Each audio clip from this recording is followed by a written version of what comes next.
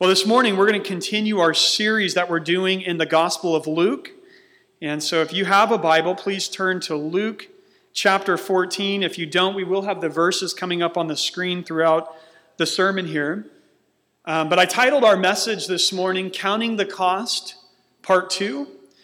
There was a message already done earlier in this series where Jesus kind of talked about the cost of being one of his disciples.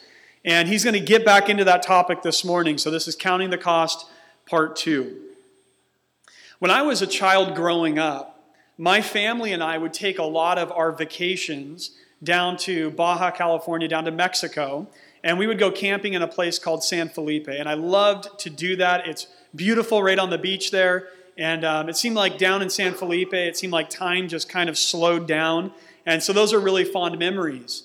And when we would drive down to Mexico, my dad had one of those old campers that sits in the back of the truck. And if you've seen those, the front of the camper kind of goes over the cab of the truck and sticks out over the hood a little bit. And me and my siblings would sit up, and that was the master bed, by the way, in the camper. We would sit up there and lay on the bed, and we would stare out the windows as we were driving down to Mexico. And we always knew when we got to Mexico, because the stop signs would look the same, but they wouldn't say stop anymore. They would say Alto instead. And so we'd be up there and we'd be like, oh, we're in Mexico now because we see Alto. And we always thought it was funny too because for whatever reason, my dad would run stop signs in Mexico. Like he had no problem in America just stopping at these red octagons. But for some reason in Mexico, he would just blow through stop sign after stop sign. And I can't attribute that to the fact that it said Alto. My dad's bilingual. He knows Spanish. But I don't know why. He would just blow through these. So he'd have these young kids sitting up in the camper, and we'd be watching, and we have the aerial view, and we'd come up to an intersection, and all the other cars would be stopped, and my dad would just be barreling through in his truck with a camper, and all these little kids are up there screaming, Alto, Alto, Alto, and he wouldn't stop. And thank God we never hit anybody. But one of the other things that always made me aware that I was in Mexico, one of the sights that you would see across the landscape, is that there were so many buildings and houses that were left incomplete. What I mean by that is somebody would have started these projects and you would see these structures, but there were no windows or doors and these maybe no roof on top. There were just tons and tons of these properties scattering the landscape as we would drive down to Mexico, and they were abandoned halfway through the construction process and never completed. And when I say that these were everywhere, I mean everywhere along the road. They were just these incomplete properties that people had worked on. And to be honest with you, they were sort of eyesores to see as you were driving down through Mexico.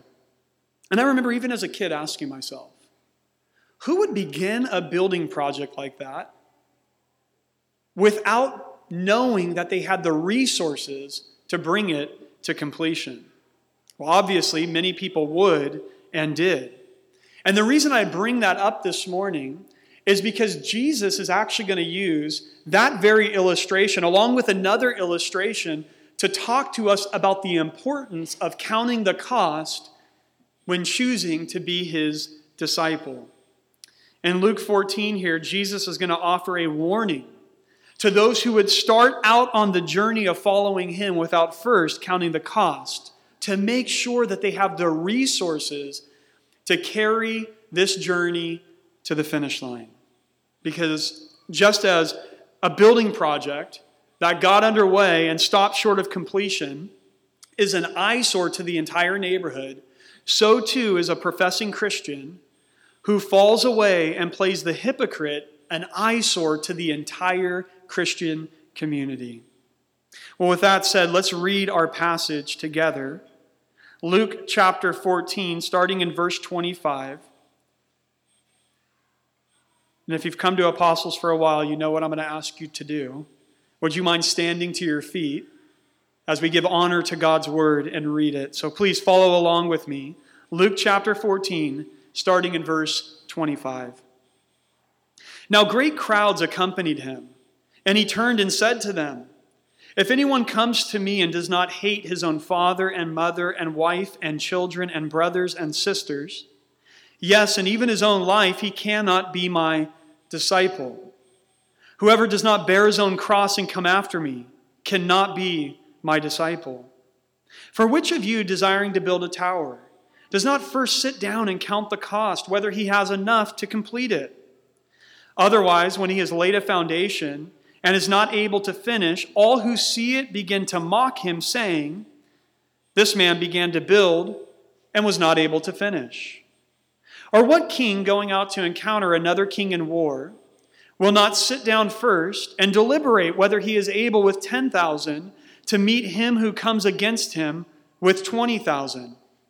And if not, while the other is yet a great way off, he sends a delegation and asks for terms of peace.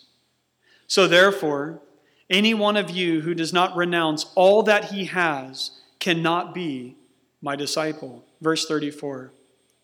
"Salt is good, but if salt has lost its taste, how shall its saltiness be restored? It is of no use either for the soil or for the manure pile. It is thrown away. He who has ears to hear, let him hear." This is the word of the Lord. You can be seated.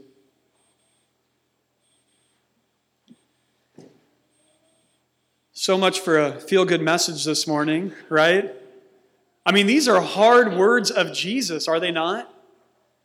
Sometimes you read things like this and you think to yourself, somebody needs to get this guy a book on church growth.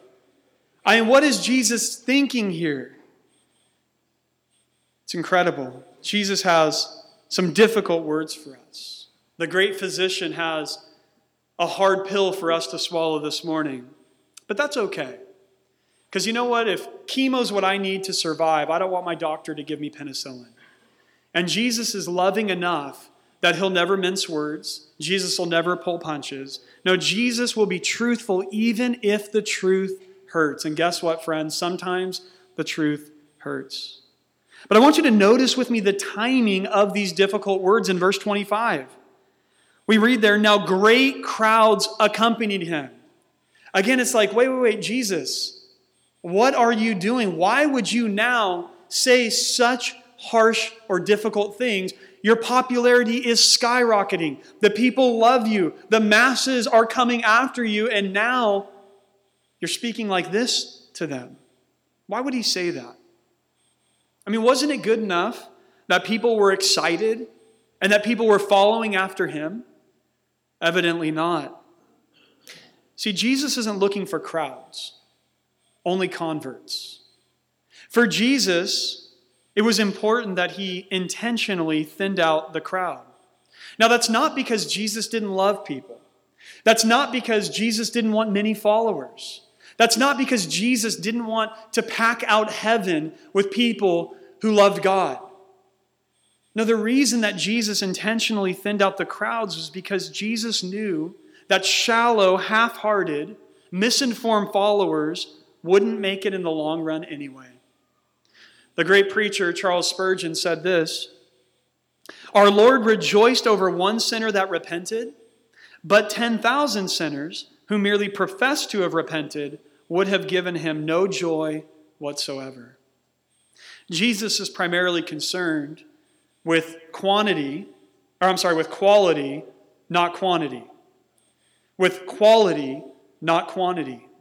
That's why here at Apostles Church, you'll hear us say from time to time that our focus is not on building a big church. Our focus is on building big people. People who grow deep roots in their faith. People who are really established in their faith. People who are really falling in love with Jesus, because that's what God's concerned about. It's not about crowds that show up and are excited for a moment. No. It's about converts who have had their hearts transformed by the grace of God and who want to know Jesus and make him known. You know, in life, oftentimes less is more. When you think about the military, a special forces unit can be much more devastating than a much larger force of regular troops. Or think about the world of sports. I've honestly played on sports teams throughout my life where we were better with certain players sitting on the bench, even if that made us shorthanded. Because having some players on the field, they actually brought down the team. They actually hurt the team. So sometimes in life, yes, less is more. And when it comes to the Christian faith, evidently for Jesus, it's better to have fewer who are legitimately committed than many who are nominally committed. Now, Jesus in the text is using two different illustrations the building of the tower and the king who has war on his doorstep. He's using both of these illustrations to drive home one main point. And this is the point. Anyone who is interested in following after King Jesus needs to count the cost. First, we have the man building a tower. Basically, Jesus is teaching us that only a fool would dive into an expensive, costly, time-consuming building project without first, before he ever gets started, sitting down and making sure he has the resources to complete it. Otherwise, if he fails to do that and he only gets halfway done, like all these projects in Mexico that I described earlier, it invites ridicule and it becomes an eyesore in the community. A couple weeks ago, my family and I were in Portland, and a family up there invited us to go on their boat on this beautiful river up near Portland. And we were on the river, and there's all these beautiful homes lining the river. And we're just taking it all in, and we started getting up to this one turn in the river. And they actually wanted to warn us ahead of time. They said, there is this house that you're going to see that it was 40,000 square feet, this massive mansion. Built by an entrepreneur 20 years ago. And they just said, but we've got to warn you, it's a total eyesore because this thing is not finished. And we said, well, why didn't they finish it? And he said, well, they started building it, and evidently on the beach in front of his property, he was importing all this sand and rocks and different things to kind of build out his beach, but he never got permission. So the organization that's in charge of the rivers there came to him and said, you got to remove all this stuff. And so rather than removing it, he said, if you guys are going to try to treat me that way, then I'm going to leave this property incomplete and never let anybody take it over. So he still owns it 20 years later, but it's got tagging all over it. It's just this big hollow shell that's taking up this beautiful, pristine riverfront. And this couple, it seemed like they were so embarrassed because their whole river is so beautiful, but that one property. So again, they had to tell us and warn us, you're going to see this coming up. And again, he's pointing out that idea that if you build half of a project, it's going to invite ridicule and it's going to bring embarrassment and shame and bring down the value of these other properties. And so he says you need to make sure before you get started that you have the resources to complete the job. His other illustration, though, is this king under attack. And he points out that it's not easy for an army of 10,000 to come against an army of 20,000. And so he says, look, this king is under attack, and there's the greater force coming to him, and he has to actually sit down and say, man, can I, with only 10,000 troops, actually resist this bigger army with 20,000 troops? And if he can't, then he needs to go out and try to sue for peace. Now, although both illustrations make the same point to count the cost, they do look at things from a slightly different angle. In the first, the man is free to build or not build the tower. So basically, Jesus is teaching us that we need to sit down and ask ourselves if we can afford to follow him. Do I have the resources to follow him? But notice how in the second illustration, the king is invaded and he has to deal with the situation. In other words, what Jesus is saying to us here is he's saying we have to sit down and ask ourselves if we can afford to refuse his demands. Because Jesus is demanding something of every person on earth. We need to submit to him as Lord. And he's saying, you need to sit down and evaluate whether you can afford to refuse my demands in your life. And both of these are important ways for us this morning to look at the cost of discipleship. Yes, the cost of being a disciple is high, but guess what? The cost of walking away from Jesus is even higher. Jesus is clear with us this morning. He wants every man, woman, and child who is interested in following him to sit down and make sure that they know what they're getting themselves into and make sure that they're able to do what is required.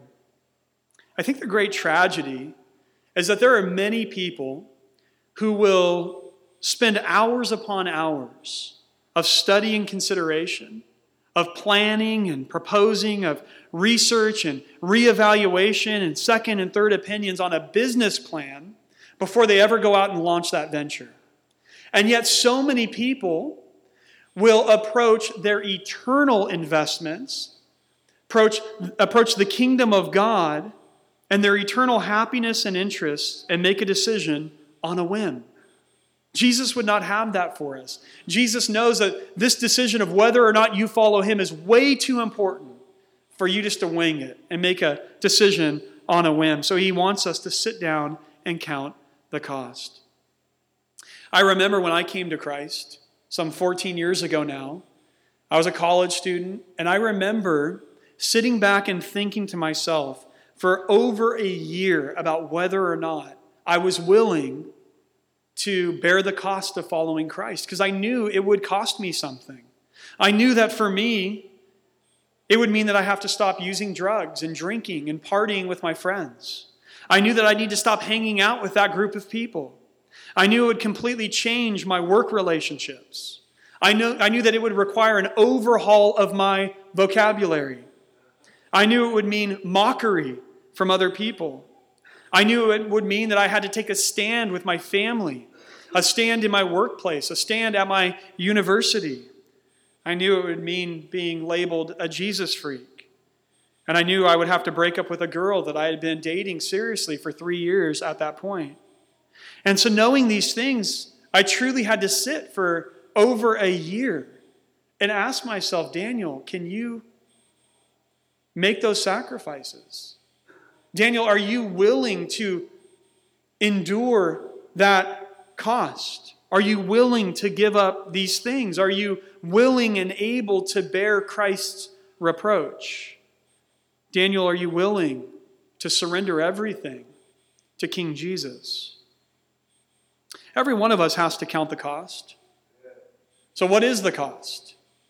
I can picture, because we've got some solid Christians in this room this morning, I can picture some of you saying, Pastor, be careful. There is no cost to following Jesus. Salvation is free dollars. And you're right. You're absolutely right. Listen, salvation is free. It does not cost us anything. It is a gift of God, and all we do is receive it. So we don't pay to get salvation, but listen to me, there is a cost to having it. It's sort of like if you were to inherit a home. And if anybody in here has a home that they want to just give away to anybody, I would love to inherit that. You can even adopt me. But if you inherited a home, guess what? You didn't pay anything for it. It was given to you as a gift. And although that's true, there is going to be cost now that you will incur for the maintenance and the upkeep of that property. And it's sort of like that in your Christian experience. You don't pay a penny. You don't owe anything to earn God's favor. It's a gift of His grace. But guess what? There is a cost to be somebody who has received that grace. There is a calling on your life, and there are requirements in order for you to live faithfully as a Christian. So we don't purchase salvation. It's God's gift to us. But if we are to receive it, it comes with a whole set of costs. And what are those costs to following Jesus? Well, there's several here in the text. First, God requires your love. Look at verse 26 again.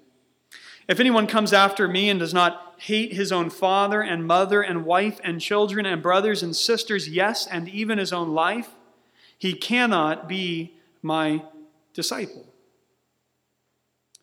Let's take a vote this morning. Does that verse sound Christian or non-Christian? What Jesus has said there. If that sounds really Christian to you, raise your hand. Not so much, huh? One hand in the entire room. If anyone does not hate their father, mother, spouse, brother, sister, children, you can't be my disciple. That sounds almost anti-Christian, right? What does Jesus mean when he says, if we don't hate these people in our family, then we can't be his disciple? Church, I need you to track with me this morning. You've got to stay with me for the next 60 seconds, because the last thing we need is for you to leave church this morning and your spouse or your mother or your other relative says, what did you learn at church today? And you look at them and say, I hate you. That would not be good application for us this morning. What does Jesus mean here when he says this? Well, he certainly doesn't mean that we should feel literal hatred for our families. To hate our parents would contradict the fifth commandment. In fact, Jesus even commands his own followers to love our enemies. So he certainly doesn't mean to hate people. What is he commanding us then? Bible commentator Warren Wiersbe explains it well. He says this: the word hate does not suggest positive antagonism, but rather to love less.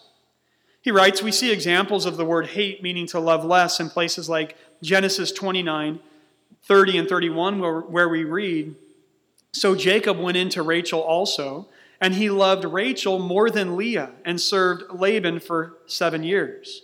When the Lord saw that Leah was hated, but notice that there meant that Rachel was loved more, he opened her womb, but Rachel was barren. So what Jesus is saying is that our love for Christ must supersede our love for anyone or anything else, yes, even your family. Jesus says it similarly in Matthew 10:37. He says, whoever loves father or mother more than me is not worthy of me, and whoever loves son or daughter more than me is not worthy of me. So Jesus is calling us here not to hate, actually, but to love him supremely, to love him more than anyone and everyone else in our lives. And how many Christians throughout church history have had to endure conflict even in their own households because they've chosen to follow the Lord Jesus? How many spouses have been despised by their spouse because they decided to follow Jesus? How many parents have suffered disrespect and misunderstanding from their children because they've decided that they would follow Jesus? And their kids say, oh, you're old-fashioned, or you're narrow-minded, or you're unenlightened. Church, how many children have been disowned by their parents throughout church history because of their conversion to Christianity? How many siblings have been mocked and ridiculed by brothers and sisters who have not chosen to follow Jesus because of their choice to be a Christian? God demands our love and loyalty and obedience this morning over all earthly relationships, even our families. So all of us have to ask ourselves, am I a true disciple? Is Jesus first and foremost in my affections? Are you this morning living for Christ in your family, in your extended family, regardless of the consequences? Well, next we see that God requires your very life. So he requires your love. He also requires your life. Look at verse 27. Whoever does not bear his own cross and come after me, again, cannot be my disciple. Now, there's two parts to this. The first part is bearing your cross, which is to die to yourself. And then the second part to it is to come after him, which is to live for Christ.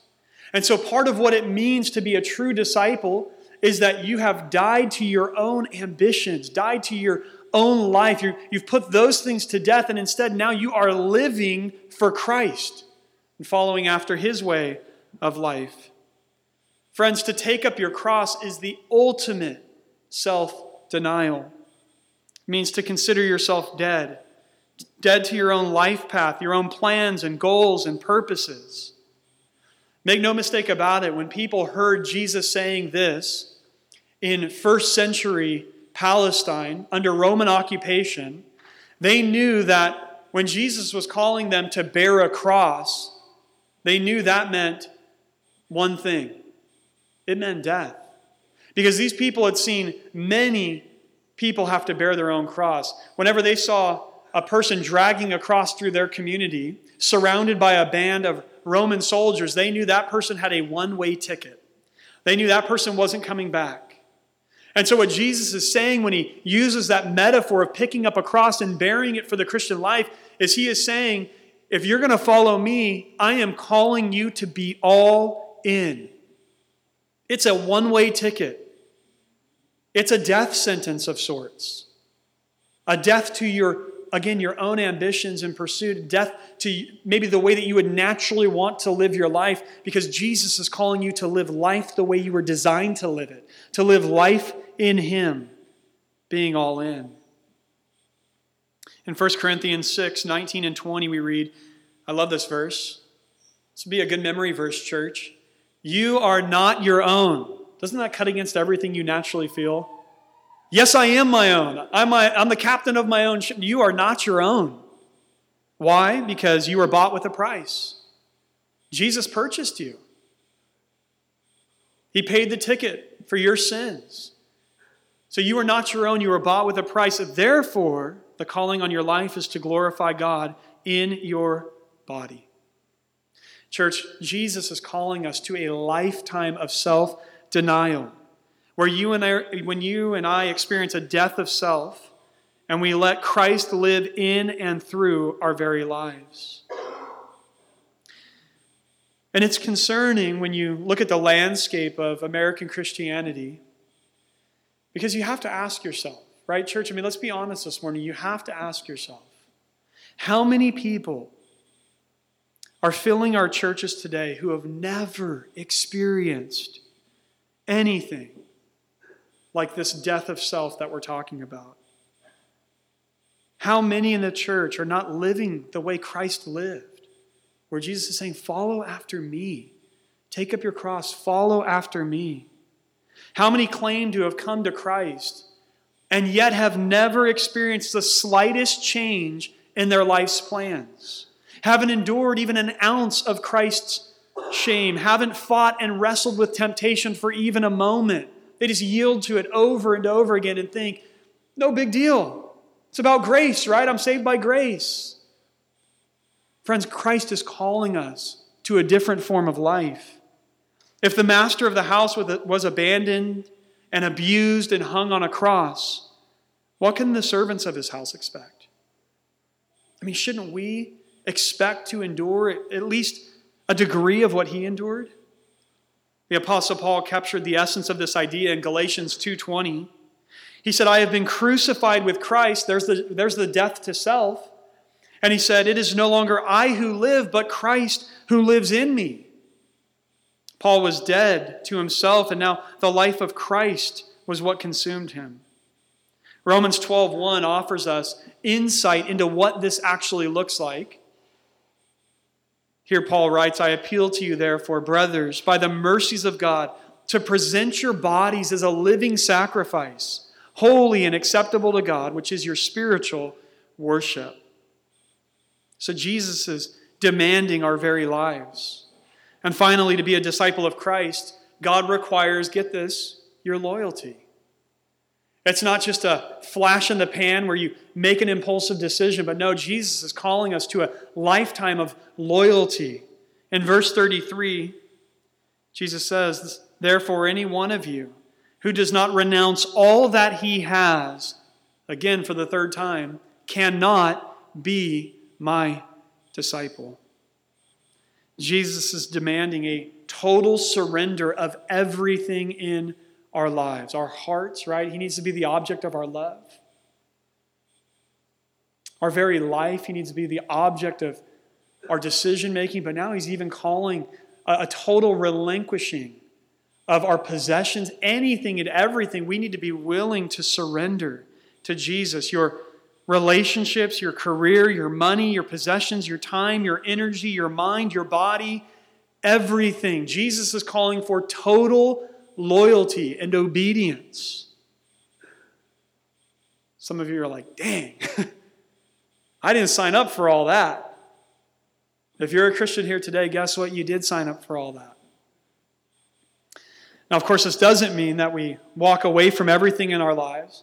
Say, well, guess I'm going to tell the boss in the morning I'm done, quitting that, going to sell my house, and, guess since Jesus wants my life, I'm just going to go kill myself. That's clearly not what he's teaching us. We don't abandon our families, sell all of our possessions, quit our jobs. What Jesus is getting at, though, is that you and I need to be willing to sacrifice anything and everything if that's what's required of us in our service to God. And listen, that might not be required of you throughout your earthly life. But make no mistake about it, if you study the history of Christianity, that has been asked of and required from many followers of Jesus. And therefore, our ultimate loyalty can lie with nothing in our lives. If the question becomes, my relationship with Jesus or that thing you and I have to honestly be able to say, I'm going with Jesus. I'm choosing Jesus. So we should ask ourselves this morning, is there anything in my life that I have a death grip on right now? I mean, is there something in your life? It could be a dream that you would never let go of. It could be your spouse or a relationship. It could be your children. It could be your home. It could be something that you have an absolute death grip on. Where you would say, I can't give this up. I would never. If God's asking for that in my life, no. We need to ask ourselves, am I in a place like that in my life? Because if we are, if we have a death grip on something, one of two things is going to happen. Either Jesus is going to change our heart, help us to see, listen, you're better off if you hold on to me with a death grip than that thing. So either he's going to change your heart and he's going to pry your hands open, which is going to hurt, so it's better just to do it yourself. He's going to pry your hands open.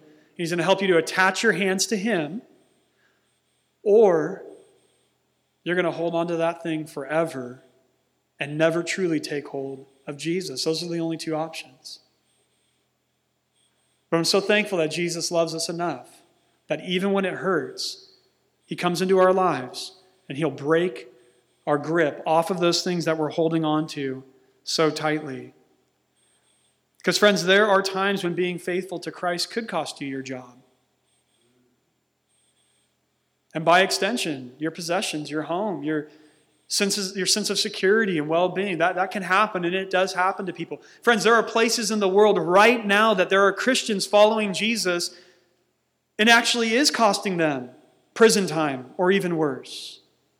And so again, the question that Jesus is forcing in on our hearts, and it's so hard for us to even compute with these things because we live in America, but Jesus is saying, am I the most important thing to you?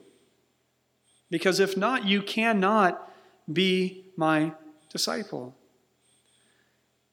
I think all of us need to ask ourselves, if God opened up a door of opportunity for me and my family to serve him somewhere else, and it required me to let go of most of what my life consists of now, would I be able to do that? And if your answer is no, you need a heart check this morning.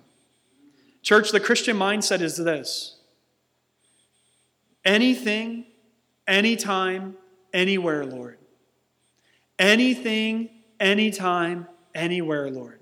That's what total surrender to Jesus looks like. Whatever you want, anything, Jesus. Whenever you want it, anytime, Jesus. And wherever it's required, anywhere, Jesus. I am down. I am willing. I am your servant. You are the Lord. You are the master. I am the servant. Can we all agree this morning that the cost of following Jesus is high? It's high. It's not for the faint-hearted. It's definitely not for those who desire comfort and ease and fear conflict. And Jesus wants us to know this up front. Again, some of us are like, shh, Pastor, look around. We're trying to grow this church. We don't want to thin this thing out. What are you doing? But church, I'm just doing what Jesus was doing. Because listen, this morning, it's better for someone who's in our church today and who's considering whether or not they want to follow Jesus to hear the truth about what it costs to follow him. Even if that means that they hear these difficult words and they turn away. That's better, listen, than for somebody to be in our church and to start taking their first steps down the narrow path that leads to life and then find it difficult and bail out at the first off-ramp. It's better for them to hear the truth of the gospel and the truth of what Jesus is calling us to and just say no up front than for us to give them some half-truth to try to get them in the church, and then they start following along, and then they realize what Jesus is really asking of them. They go, hey, I'm done with this. And they walk away. In fact, this is what Jesus is getting at in our last two verses.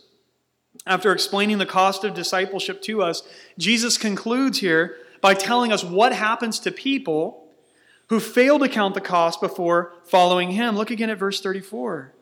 He says, salt is good, but if salt has lost its taste, how shall its saltiness be restored? It is of no use either for the soil or for the manure pile. It is thrown away. He says, he who has ears to hear, let him hear.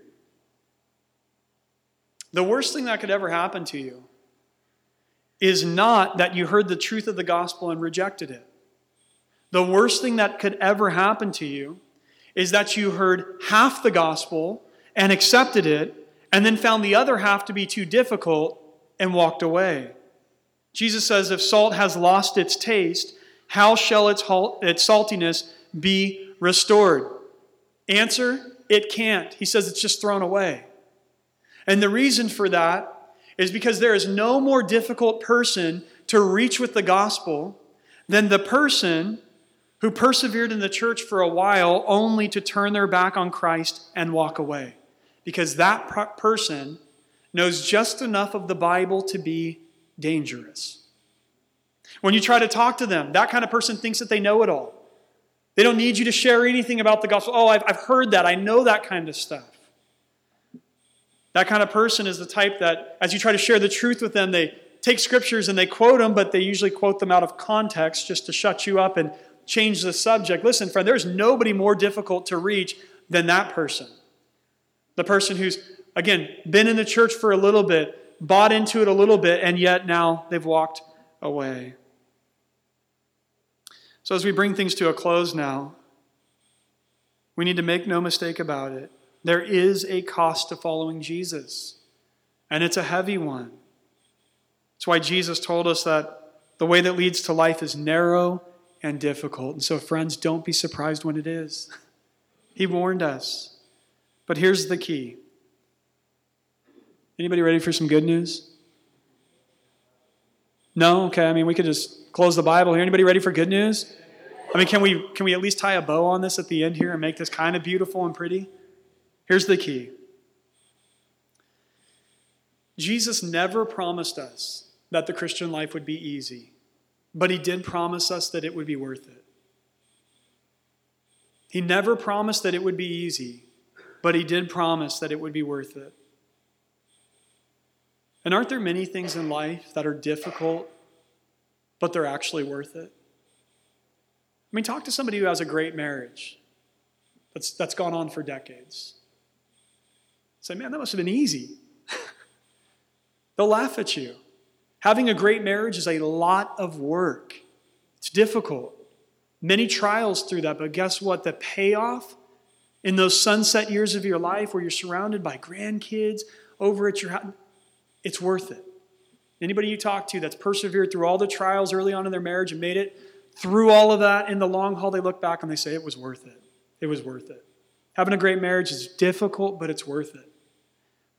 Having a healthy body, amen, church, it's difficult, right? We have to say no to the fried foods. We have to say no to the ice cream. We have to say no to all the things that we want, the sugar, right? And at night, you're craving it so bad. Can I confess something to you? I got so motivated yesterday, said, I'm gonna eat well today. I'm gonna do it. And I worked out yesterday. Everybody applaud for your pastor. I worked out yesterday. I got home last night, and I was already hungry, but I had already had dinner. And I said to myself, I am not going to go into the freezer and get one of those little like mochi things. Is that how you say it? Mochi desserts? But my wife just bought them from Trader Joe's, and they're strawberry, and that's my weakness. And I said, I'm not going to do it. And I had this super strong temptation. And I was like, I'm going to go take a shower. Right? Feeling tempted? I'm just going to go get in the shower, change my thinking right now. And I came out of the shower, and I went straight to the freezer. And I got that little strawberry mochi out. And I ate all of it. I ate all of it, and I don't even feel bad about it today. I don't. But it's hard, right? To have a healthy body is hard. You have to exercise. You have to say no to the things that you want. But isn't it worth it? Right? Isn't every doctor in America going to tell you it's worth it? You got to do this. You got to not smoke. You got to eat right. It's worth it. It gives you health in those later years of life. What about a great retirement? All the young adults in here today, right? The smart financial planners, and maybe your parents or grandparents look at you when you're in your 20s and 30s and like, start a 401k now. If you just put little bits in it now, I swear it'll multiply. And when you're my age, you'll be taken care of. And we're like, okay, that sounds good, but I want all my money for me right now. Right? And we say, well, someday when I'm making more, I'll start putting it away, and someday becomes never. But I'll tell you what, it's hard to make those little decisions. But again, talk to anybody who's there at that point of life, and they say, you know what? Sacrificing the little bit early on, it's worth it. The reward is great to be in your 70s and 80s and just be able to have your needs met. Friends, there are many things in life that are difficult, but they're worth it. And nothing more than following Jesus. Because guess what? The ultimate payoff, the ultimate reward is so worth it. It's eternity in the presence of God where there are no more tears, where there is no more pain, when everything that is wrong in our world right now is actually made right. But not only that, I don't want you to think that the Christian life here and now is just all difficult. It is difficult in the ways that we've talked about today, but it's not all difficult. It's actually, even in the here and now, the best way to live your life. Listen to these other words from Jesus and we'll close. And I want you to just set this statement alongside of everything we've talked about today. Matthew 11, 28 through 30. Come to me, all who labor and are heavy laden, and I will give you rest.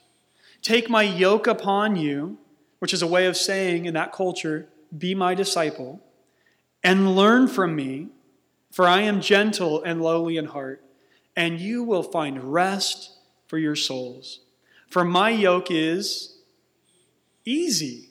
Now, wasn't he just saying it's hard, like everything we just talked about today? But now Jesus is saying, my yoke is easy, and my burden is light.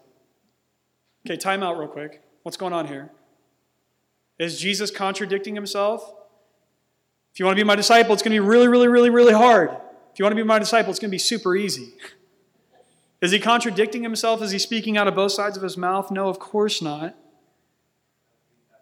Here's the issue. There are difficulties in following Jesus, like we've talked about today. It is hard to resist temptation.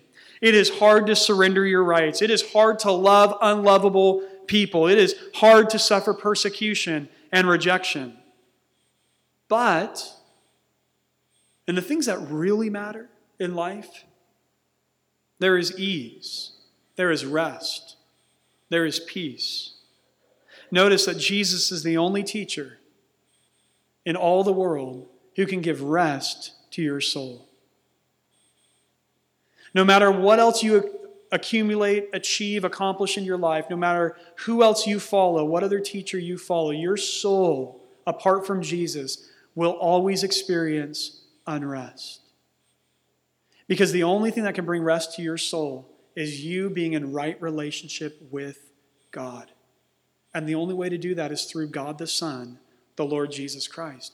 Jesus can give you rest to your soul. Jesus can give you a clean, clear conscience because he removes that burden of guilt that all of us feel for the wrong things we've done. Jesus can take all of that away because of what he did 2,000 years ago. You and I, through our sin, have separated ourselves from God. But Jesus, through his life and his death, defeated sin. And now by faith, we can be forgiven of our sins. And we can have our relationship with God the Father restored. And we can begin to live life the way it was intended to be lived. The life that Jesus lived. Where we live in right relationship with God. And we live in right relationship with man. So the question here this morning is, why wouldn't you want that? Why wouldn't you want that? I imagine that in our church, there's probably some here who have been coming for a while, and you've been counting the cost. What is it going to take to follow Jesus? Maybe you're kind of like I was. I sat and thought about these things for over a year and asked myself, am I willing to actually make Jesus first?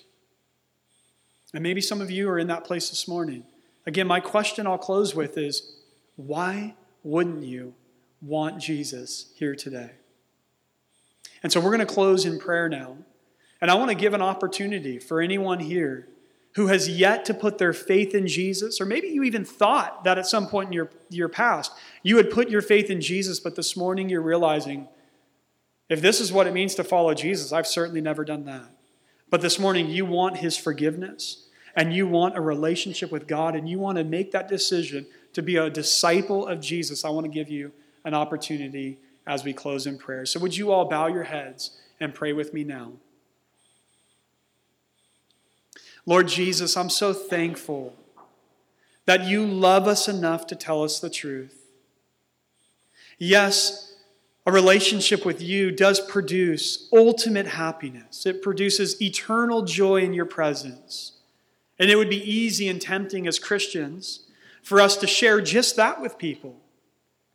But Lord, we're so thankful that you're truthful with us. And you want us to know that the road, the journey toward eternal life is oftentimes a difficult one.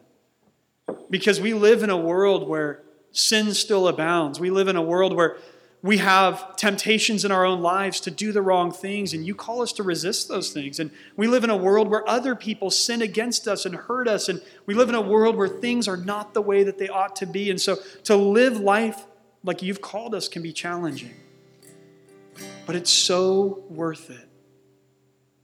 And so we thank you, Jesus, that through your life and your death on the cross and your resurrection from the grave, you've made forgiveness possible and you've made true life in you possible. And we pray you'd help us to live lives now that are pleasing to you. But Lord, I also want to pray for anyone here this morning who has never put their faith in you, Jesus, that today that would change, that today they would put their faith in you and receive you as Lord and have their sins forgiven, have their guilt removed, and have the very life of God living in them from this day forward. Give them the faith to do that. And while we're praying now and our heads are bowed and our eyes are closed, if that describes you, if you want to put your faith in Jesus today and commit your life to him and receive him as your Lord and Master, I would invite you now in the quietness of your heart and in this room to pray this prayer after me. And it's a simple prayer of faith. It's not magical. The prayer isn't magical. But if there's truly faith in your heart as you're repeating these words and these words become your own and you believe them, guess what, friend? God hears them. He will forgive you and he will give you new life. And so if you want that today, pray this prayer after me. Jesus, thank you for loving me. Thank you for dying on the cross for my sins. Thank you for rising again from the grave. And thank you for offering me eternal life. Today I choose to follow you. I choose to put you first in my life. And I pray that you would empower me and strengthen me to do that from this day forward. That you would help this church to assist me on that journey. I love you. I thank you that you love me. In your name I pray. Amen. Amen. And Lord, again, we commit ourselves to you this morning and ask that you would be glorified through us. In Christ's name, amen.